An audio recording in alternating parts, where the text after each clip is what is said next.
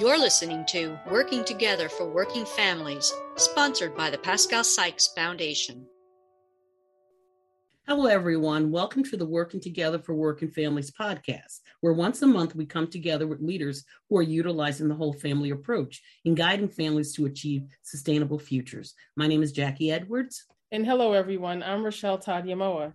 Join us today as we speak with Dr. Jessica Greenawalt, a licensed clinical social worker who is executive director of the Arthur Project, an organization which provides whole family therapeutic mentoring services to middle school students in the Bronx, New York.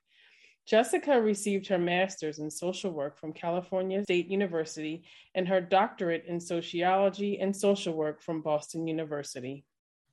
Also with us is Josh Echeverria, director of New City Kids Families for Literacy collaboration in Jersey City, New Jersey. Josh is a double graduate of Nyack College, receiving a Bachelor's of Art in Psychology with a minor in Pastoral Ministry and Bible. He also received a master's degree in mental health counseling. He works as a therapist, counseling children, teens, and adults from all walks of life. Welcome, Josh and Jessica. Thank you. Thank you very much. Thanks for joining us. I'm just going to dive right in. Josh, can you please tell us how you use the whole family approach within Families for Literacy? Yeah, sure. So Families for Literacy is a collaboration between four organizations working together to partner with immigrant families to accomplish family goals around learning English for parents, increasing literacy and academic support for children, and building healthy relationships and reaching financial stability. So we work together to support the whole family, where the whole team as a collaborative comes together and provide all of our services to partner with parents and families to accomplish their family goals. And so we focus not only on just the parents or just the children, we focus on both groups, right? And so with parents, we're connected with St. Peter's University, who's part of our collaborative. They are providing ESO classes to all of our parents who are interested in wanting to empower themselves with increasing their English language. And then also New City Kids, where I'm a part of, we're helping children to read more through encouraging them, their reading through incentives and reading challenges. We have case managers that work with every family to help them accomplish their family goals, right? And so in the beginning, when they're with us, we actually create this family goal plan where we track their progress throughout the year. And we really make sure that we surround them with the services that is needed for them to be empowered and accomplish the family goals that they want to accomplish. So we use the whole family approach to empower and to make sure that families are able to do exactly what they want to do, just flourish in this community, right? All these families, like I said, are immigrant families. So they're coming to this country wanting the American dream. And so we are here to help them accomplish that and so many other things as well. That's great. That sounds great. Thanks, Josh, for telling us about the work that you're doing. And Jessica, just wanted to open the floor to you. Tell us a little bit more about the Arthur Project. I'd be happy to. The Arthur Project provides whole family therapeutic mentoring services to middle school students in the Bronx, where I live.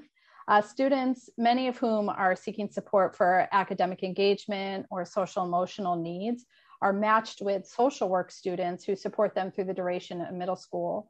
Mentors and mentees work together to set and achieve individualized goals, much in the same way that Josh was describing with his students and families. We use a multidimensional framework to think about the many areas of life that students might want to grow and explore in, including school and career, finance, family, friends and relationships, community and culture, and health and wellness. So through individual activities with the mentors, along with group activities in the school and community, our students develop essential life skills, and through their relationship with their mentor and with others in our program, develop an expanding sense of themselves, the power that they have, and the impact they can make in the world. Similarly, our mentors, along with our family advocate, who's also a social worker, supports whole families in setting and achieving whole family goals along those same dimensions that the students are setting and achieving goals. Our family advocate and our mentors take a holistic approach by supporting the entire network around the child, really working to strengthen all of the relationships within a young person's social support network. That's great. Thanks, Great. Jessica. This last year has been a very trying time for everyone, just challenges for everyone due to the pandemic. Josh, I'm going to start with you. Can you just tell us about, what are some of the lessons you learned in the last school year during the pandemic? How did you learn from those lessons to help prepare for this coming year? Yeah, so I don't think it's a secret. Last year was very difficult for so many of the children in their academics and in education. At least here in Jersey City, we had all remote learning all throughout the whole year. And so many kids who were not so really comfortable and used to remote learning did poorly, unfortunately, in vast majority in Jersey City. Wow. But one of the things that we really push for in Families for Literacy is to still meet the children where they are, which for many of us is through Zoom, right? And so we created a online reading program where we were able to have reading groups with volunteers and with adults, with children in these groups specified on their reading levels. And so all throughout the year, we were able to help them with increasing their literacy, even during the pandemic, which is, I say, is a great accomplishment. And so moving on into this year, we realized that we need to continue to encourage our kids to read. We need to encourage our kids to focus on their academics. So thankfully this year, we have started on in-person classes here in Jersey City. And I think for the majority of New Jersey, it's that way. And so, but we're still wanting to help them where they are. Right now, unfortunately, we're seeing kids having many learning losses from the previous year. Many of the kids are struggling with their academics, with their mathematics, especially with their reading grades, language arts, social studies. So through New City Kids and through our collaborative, we are working with the kids very closely on a daily basis. So we have in New City Kids, we have a after school program. We're helping the kids with tutoring and helping them with their homework every single day. And alongside with the teachers, we're having to start from the basics with many of these kids. So Jessica, with you, Josh is in New Jersey and you're in the Bronx, New York. And I know that because you connect with your families through the school, can you tell us and share with us a little bit about some of the challenges that you faced with the Arthur Project?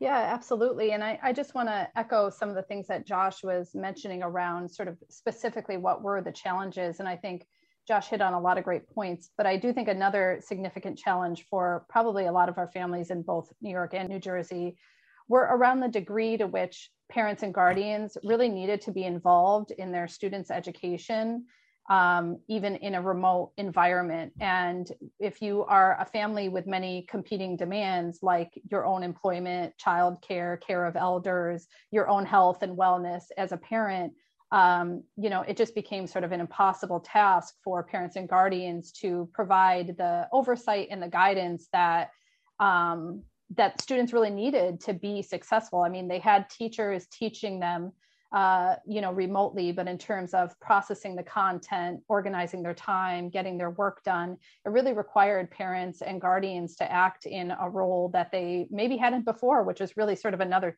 teacher.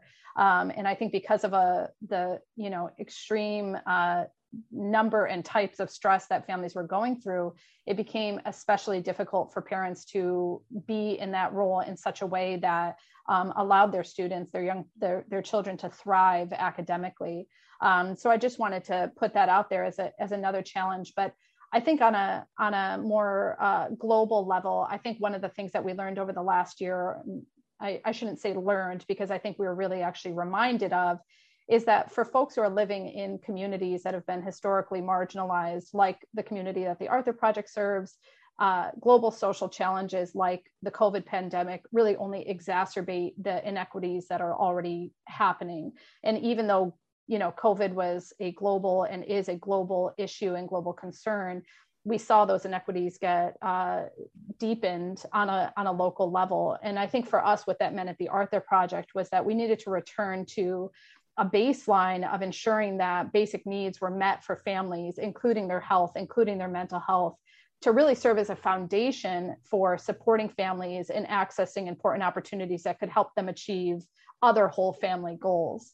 And ultimately, I think that this taught us to be flexible, to be responsive, to really listen with intention to the students and families that we were serving, and to hear what they believed their strengths and assets were, along with their needs and challenges, and to really adapt our programming while, of course, still staying mission driven, to capitalize on those assets and strengths, and to really meet the needs of the families as they were at this moment in time, or over the last 18 months or so.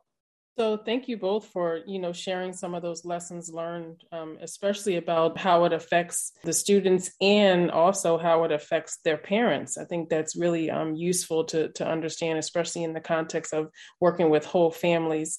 So now we're in September, and I think, when school started, maybe 3 or 4 weeks ago, probably both in New Jersey and in New York. And I heard you, Josh, allude to the fact that in New Jersey, there's in-person learning going on right now.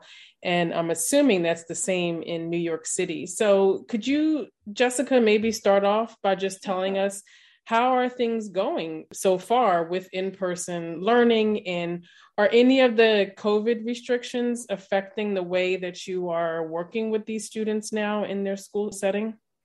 That's a great question. So we're actually, I want to say this would be the 7th day of in-person instruction for New York City. We started a little bit later this year. So I think collectively, we're all still easing into this environment, which requires everybody, students, teachers, and supportive staff, to be in person. In New York City, there is no option for remote learning at the time being. So this is absolutely an adjustment and a transition period, especially for families and for staff and other adults who were working in an entirely remote setting over the course of the last year. I do want to say that I think the schools on an individual basis are really absolutely doing the best they can to ensure that students can learn safely while they're in the building, and in providing as much information as they can and as much guidance as they can to parents and guardians. However, on the higher level of the Department of Education, who I also believe, are doing the best that they can, but there's sort of constantly changing protocols, constantly changing policies. In fact, even just this morning, the mayor announced adjustments to COVID policies and procedures. And so I think that a big role that we've played as an agency and kind of in general has been to ensure that parents, guardians, families are getting up-to-date information, they're getting correct information, and they're getting their specific questions addressed. We still have a lot of families who are really deeply concerned about the safety of their children as it relates to COVID. Many of our young people, our students and adults in their home, have health complications that would make COVID, if they ended up becoming positive for COVID, that would make that an especially sort of scary situation. So folks that have asthma, allergies, other respiratory issues that are especially prominent in our community, there's still a very deep and valid concern about what it means to be returning to these places where, there are 25, 30 students in a classroom. So again, that being said, the schools are doing everything they can in terms of wearing face coverings and social distancing, washing hands, disinfecting the rooms, all of that great stuff. Now, weekly testing for COVID of both students and staff.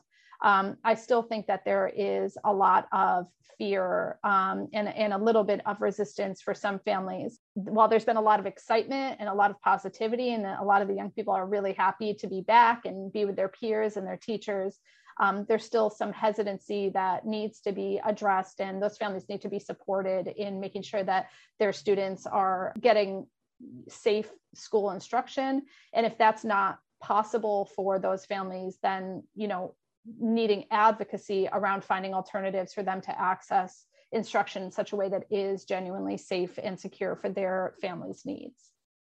That's great. Yeah, I think that's important to look at it from such a, from a holistic perspective on how this affects the adults and the children and some of the fears that are still out there. With the adults, we have decided for this year to have remote learning around ESL classes for our parents. We feel that with going forward into this year, we wanted to just kind of limit any sort of issues around exposure. So we've decided to have ESL classes to be done all virtually from through St. Peter's University. Those are some ways that we have learned from last year.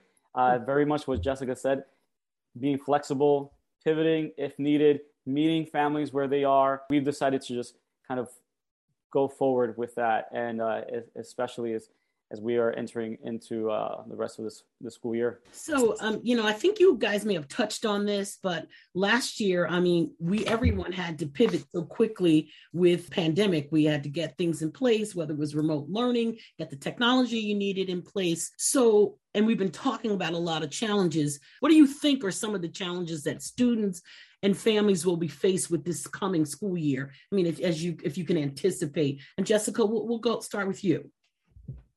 Sure. I think there's sort of tiers to concerns here. The one thing that comes to mind for me is that as younger people become eligible to receive the COVID vaccine, I suspect personally, this is just my own opinion, that the Department of Education in New York City will require the COVID vaccination for all eligible students, much in the same way that vaccines are required to attend school already.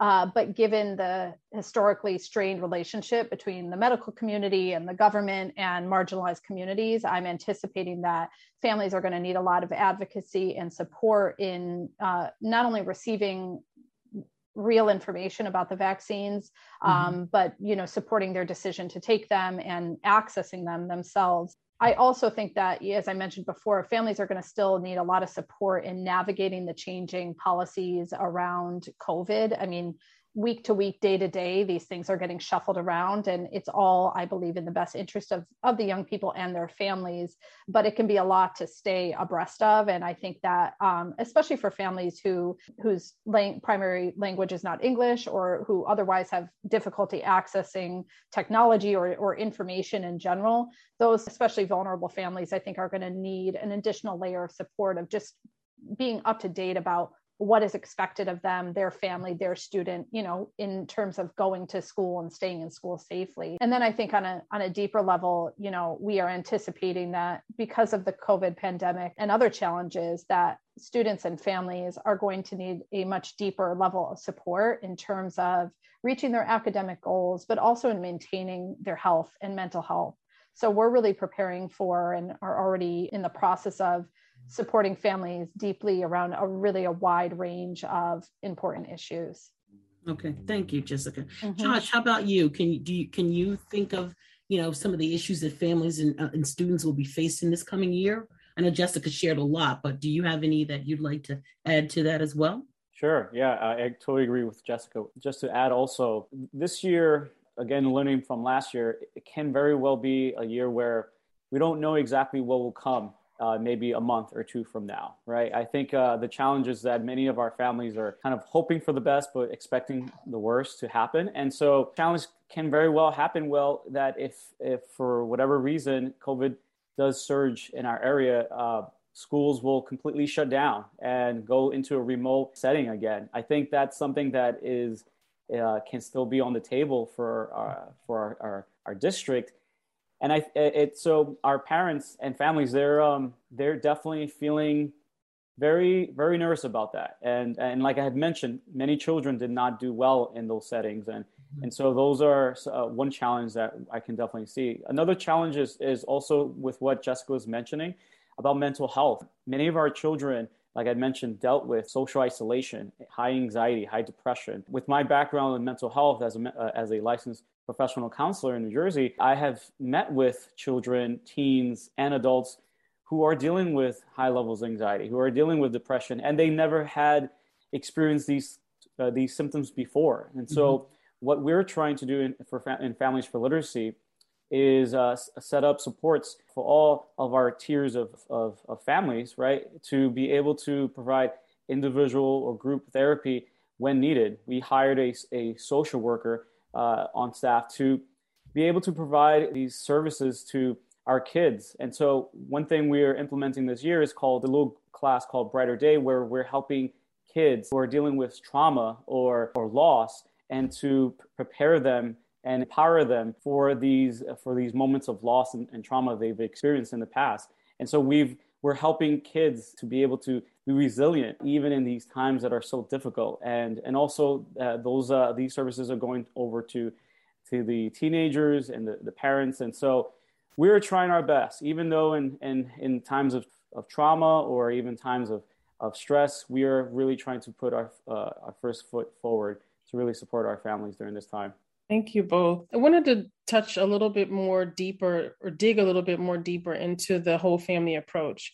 And Josh, you are working with a collaboration. So several agencies are working together with families to help them reach their goals. And some of those goals, a lot of those goals that those families set are around academic gains. They want to progress academically. They want their children to progress academically. They want themselves to progress academically. Can you start off by telling us a little bit about how the collaboration really comes together to help families to reach some of those academic goals? Yeah, absolutely. So like you said, Rochelle, we do focus not only on academics for children, but we also focus on the academics of parents as well. And so I'll go first with the children. So we help our children to increase their literacy level, their reading level, through many reading challenges that we push for our kids to be involved in. And of course, if you ever try to have a child do something that they don't want to do, adding incentives really will do that. So we really provide these incentives that encourage them through field trips or prizes. And we've seen many of our kids every single year increase their reading levels year by year, which is amazing to see. I'm part of New City Kids organization, where we have an after-school program, like I've mentioned, and we provide tutoring services for our kids on a daily basis. But also, we go very hands-on with our parents as well, where the case managers, as I've mentioned, work with the parents to become self-advocates of their children, to go into schools or to have parent-teacher meetings with their children's teachers on a monthly basis, or with the principal or the guidance counselor. So we really encourage the parents to be able to go in and feel comfortable within the school system. But also for parents, we focus on increasing, helping them to learn and increase their English level through St. Peter's University. St. Peter's University has an excellent ESL program where we've seen parents improve in their English time in and time out. And so every year, as they're increasing their English, that also trickles down to their children, for them to be even more advocates, for them to be able to be more, help their children with their homework, or understand really maybe the issues of schools with their kids because of their increase of English. And then not only do we help them with increasing their English for their parents, we have a partnership with Women Rising, where they have a job placement training program where they train parents on around Microsoft Office, bookkeeping, and also other vocational trainings to help them to increase their skill level to be able to go into the workforce more successfully. And not only that, we also are with Rising Tide Capital, which is an entrepreneurship training organization where they help parents or individuals to try to build them and train them to open up their own small businesses. So as you can see, Families for Literacy, we really try to not only help the children in building their academics, but also the parents, and a whole list of different services that will be able to build them and be successful in whatever goals that they have in their future. Thanks, Josh. And Jessica, again, digging deeper, a little bit deeper into the whole family approach, the Arthur Project, you sort of work alone, but you work in a very, academic setting.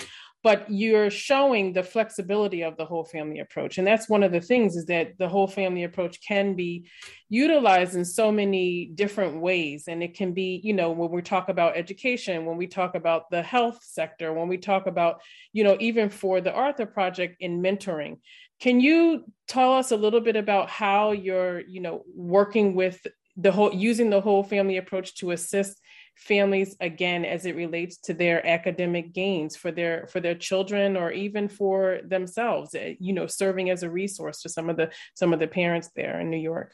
Yeah, absolutely. Much like Josh described, we take this umbrella of academic engagement and really think about it from a few different perspectives. The first is the student themselves and their relationship to their own education, to their school, and their own kind of trajectory and what the future holds for them. But then there's also the component of the family as it relates to the students' academic engagement. So thinking about how we can support relationship building between the parents and the schools, much in the way that Josh described.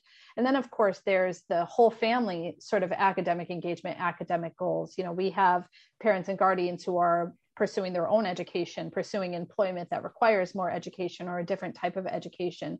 So we really hold this umbrella of academic engagement to really be a whole family dimension for us. Over the last year, one thing that we heard from families time and time again was that their students' academic engagement was their primary concern. So we really work to support students directly, but also families in meeting this need. Using the whole family approach, we're able to support those students directly in developing organizational skills, self-advocacy skills, critical thinking skills, but we also support students in developing positive relationships with teachers and peers, which creates a more positive overall school experience. And then we also assess for underlying unmet health, mental health, and learning needs that, once addressed, will create more possibilities for academic engagement. So after we kind of take all that information together, we can really partner with families to ensure that students and families have all the tools and information they need to learn successfully and have a positive school experience. But that component of really acting as a liaison between our families and schools has become really important for us. And over time, we're learning that this is the area that our parents really view us as a resource, in that many of our parents and guardians and families, especially for students who may be chronically absent or at risk of chronically absent, becoming chronically absent, or who have other challenges kind of in the school building, that a lot of times those parents, guardians, those whole families have either no relationship with the school or a sort of negative or strained relationship with the school. So we find that by partnering with families, we're able to advocate on their behalf and also act as sort of a mediator, a liaison between themselves and the school, ultimately with the goal of strengthening that relationship and making it a more positive, working, collaborative relationship between the whole family and the school itself. I think that I've been hearing a lot too from some of the other practitioners that are implementing the whole family approach, that advocacy was a biggie during this time, helping families to be able to now advocate for their children for the things that they needed. And so, Jessica, can you share anything about any success stories that you may have around the whole family approach being helpful in helping families? Sure, absolutely. And actually, I'd encourage you all, if you have a moment, to visit our website, thearthurproject.org. On our homepage, we have a video that we shared from our end of year ceremony.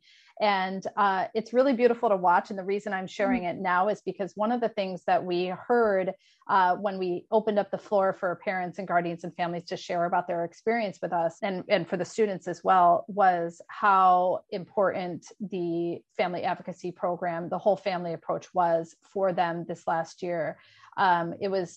I truly, without exaggeration, believe that it was life-changing for some of the families that we work with. And it was pretty gratifying to hear that expressed kind of unexpectedly during our end of year ceremony.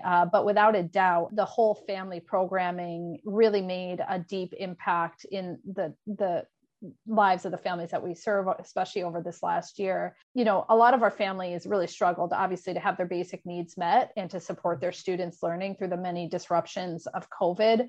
But because of the whole family approach, families were able to get these basic needs met, which then allowed them to free up precious time and resources and energy to devote to other important whole family goals, like pursuing their own higher education or employment goals, which did happen for many of our parents and guardians over this last year.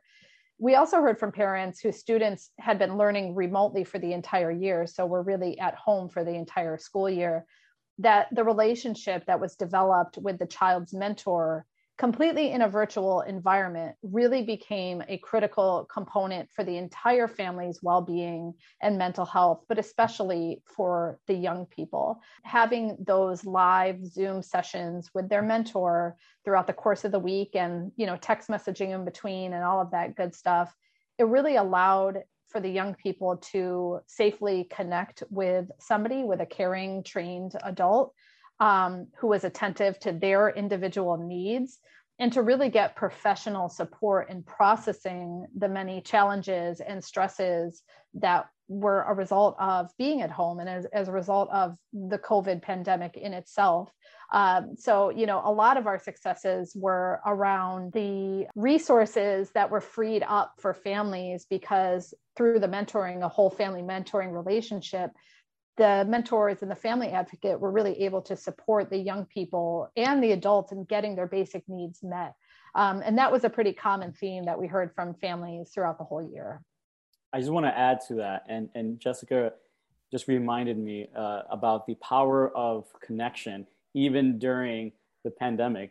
We don't realize that sometimes having Zoom calls really can keep us connected, and we're not in the same room, but we're still much close to each other. So that reminds me of when we were doing the online reading program all year round, where we would have about 100 kids coming on Zoom after being on Zoom for a whole day of school. I mean, if you ask me, spending 6 hours in class and then jumping into an online reading program, I don't think I would do that, but many of our kids did, because they were so excited. They were so happy to see their friends and be able to just learn and have fun together on these online reading calls.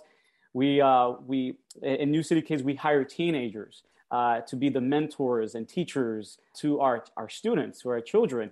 And so many of the teenagers, they had fun games on the Zoom call, getting kids all excited for reading, being connected in this way virtually. We saw how powerful building these relationships were throughout this year, and Zoom allowed it, and we were able to really see some really beautiful things happen with our kids, our families, and even now those relationships, and I bet Jessica would agree, those relationships are now even stronger than ever before, because of what we all went through together throughout this past year. And so that has allowed us to even be able to work with families even closer, and that trust, right? That the whole family approach creates trust within our families and within our programs, which is really great to see. That's great. It's really great to hear that story too, Josh, because I've been hearing too a lot from other practitioners that some of the kids were facing Zoom fatigue. So to be able to use Zoom in that way is really good, to be able to, to help kids to be able to engage. I think that's great. So that's all the time that we have for today. And I would like to thank you both, Josh and Jessica, for joining us in our podcast and sharing your experiences and your work through the lens of education. Because as you both described, children's success is very much linked to the adults in their lives' success and the parents in their lives' success, and having that whole family approach, having every member of their environment engaged in their learning is, like you said, Josh, a way more effective way in helping families reach their goals. So we hope that you, our listeners, enjoyed today's podcast. Please be sure to join us next month when we discuss financial wellness with our guests, Wanda Hardy of Financial Wellness Institute and Rakina Cabezas of the Family Strengthening Network. Stay tuned for more to come. Working Together for Working Families, sponsored by the Pascal Sykes Foundation, is published monthly. You can follow this podcast on Spotify, Apple, Google, or wherever you get your podcasts. To learn more about the Whole Family Approach, visit our website, wholefamilyapproach.org.